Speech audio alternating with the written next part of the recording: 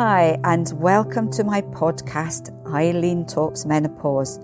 When it comes to menopause, I always say knowledge is power, so keep listening to learn about all things perimenopause and menopause and gain the knowledge and power to take control of your symptoms, ease worries, and find the answers to questions you didn't even know you had.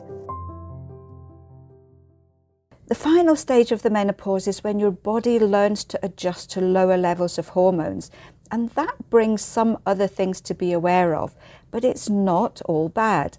On my podcast this week, my friend and A Vogel's nutritional practitioner Ali and I have a chat about the good, the bad and the sometimes problematic aspects of post-menopause, including our own experiences. So let's get started. So first of all, what is post-menopause and what happens? I think this is one of the really confusing questions that we get asked on a regular basis. So in a lot of sources, they say that you're post-menopause 1 year after your periods have stopped. We tend to say 2 though, don't we? Because we do get a lot of women coming back saying their periods have come back between 1 and 2 years. So that's that. Yeah. A little bleed about 18 months in is really common. So don't worry if that happens, then that is very common. So that's why it's safer to wait 2 years until you've not had any periods, and then you can be sure it's all done. Mm-hmm. But the thing to remember is that when we talk about postmenopause, it doesn't suddenly mean that your symptoms disappear at the end of the second year. All that time scale is really to do with is the fact that you're no longer ovulating and therefore you're safe from pregnancy. However, we do know that symptoms can persist after that. Yeah, because you've still got a cycle. You may not have high enough levels of hormones to enable you to ovulate, but it doesn't mean that you don't still have a cycle of hormones rising and falling. So the way that I explain it is that it's a bit like when the train tracks are rattling, but the train doesn't arrive. So you've still got that rattle going on, you've still got a cycle, and so you can still have symptoms that are associated with the rise and fall of your hormone levels. And obviously you're still going to have symptoms as your body gets used to having lower levels of hormones that ensure that you don't have a pregnancy. And we do know too that symptoms can continue for a number of years or get worse, especially if you don't deal with them. So the main issues, I think, for a lot of women are vaginal dryness, joint aches and pains, and also fatigue. But remember that these things can just be, when I say just, they can be a sign of aging, natural aging processes. Yes, not necessarily the hormones. So again, it's quite important that you don't just hope that in 2 or 3 years' time these symptoms are going to suddenly disappear. You need to be aware of them, and you do need to support yourself through them in some way or another. Absolutely. So things like the dryness, which can be vaginal dryness, but it can be eye dryness, it can be skin dryness. I found my skin's carried on getting drier. So you have to actually deal with those things. So treat them. So looking at hydration. Yes, usual. water. Looking at things like your essential fatty acids, your healthy fats in your diet, maybe taking supplements like omega-7 or hyaluronic acid to help support your skin as well. But then things like with fatigue, if that continues and you're getting things like hair loss as well, then it is a good idea to check your thyroid function, because you can have thyroid issues later on in life. I think it's just very important to chase up these symptoms and make sure it's not something that you could be dealing with, like a thyroid issue, rather than just assuming, oh, it's my hormones. I know. And we do get a lot of women in their 70s and 80s who suddenly get symptoms back and are then saying, is this the menopause coming back? And we're like, well, no. It's really not. If it's been 2 years or more since you had a period and you've got symptoms returning or new symptoms coming along, please don't assume that's your menopause, because it does need to be investigated. You do need to look at why that's happening, because it could quite easily be something that is nothing to do with the menopause.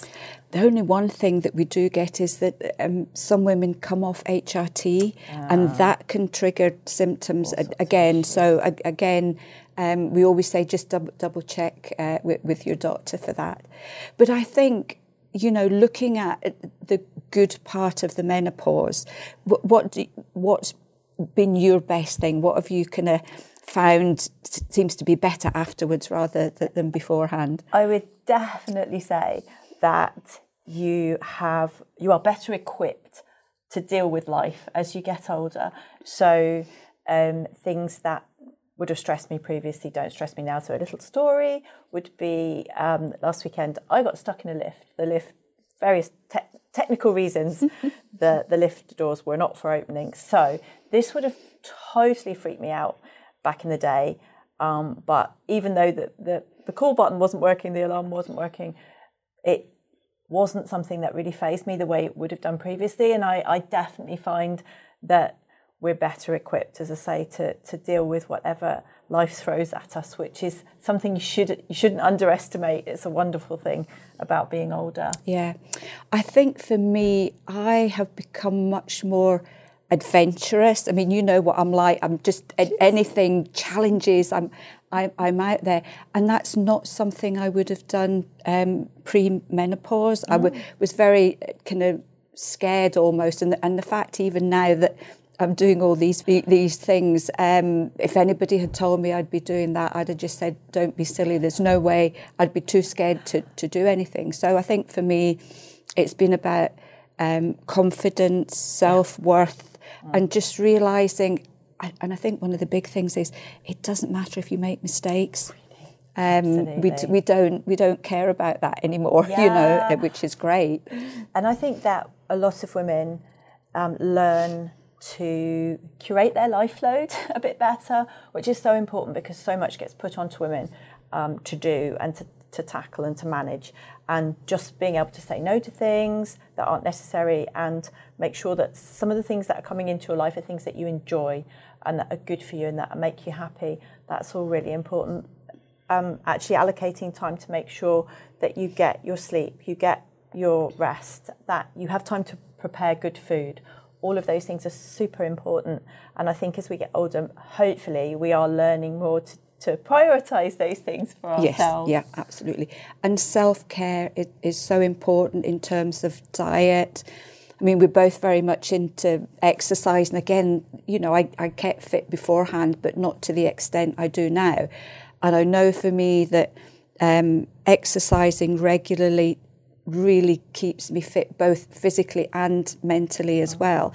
And if I miss a week or two, it really tells on me sort of joint-wise and muscle-wise. So that little bit of extra self-care can be worth its weight in gold. But again, experience teaches you what works for you. And I think it's consistency is as important. So, not knocking yourself out, but just making sure that you're having consistent little dollops of exercise in your life. And the me time, really important. I will talk about that on and on and on, definitely. So I hope you've enjoyed our little chat. I mean, to be honest, we could go on forever, but the more we can get out there that post-menopause is not the end, but it's the beginning of another chapter of your life, and you can go forward with enthusiasm and positivity too. I hope you enjoyed this week's podcast. If you did, don't forget to subscribe. Take care and thank you for listening.